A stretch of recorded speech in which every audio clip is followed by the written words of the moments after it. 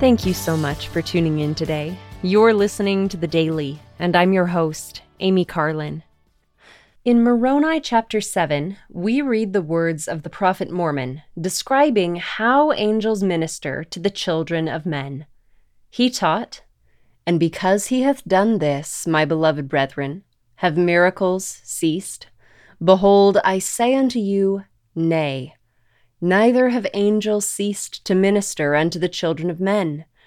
For behold, they are subject unto him, to minister according to the word of his command, showing themselves unto them of strong faith and a firm mind in every form of godliness.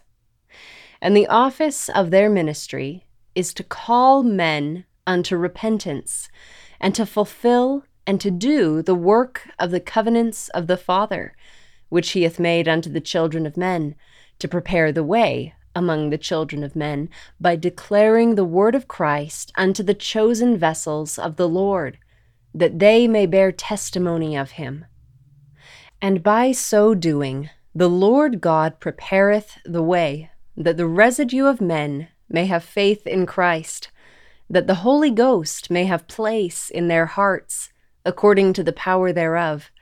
And after this manner bringeth to pass the Father the covenants which he hath made unto the children of men.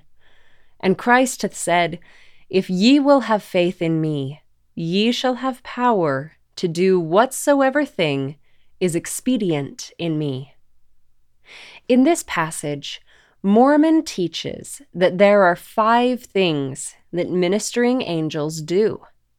First, they call men and women to repentance. Second, they fulfill and do the work of the Father's covenants. Third, they prepare the way. And fourth, they declare the word of God.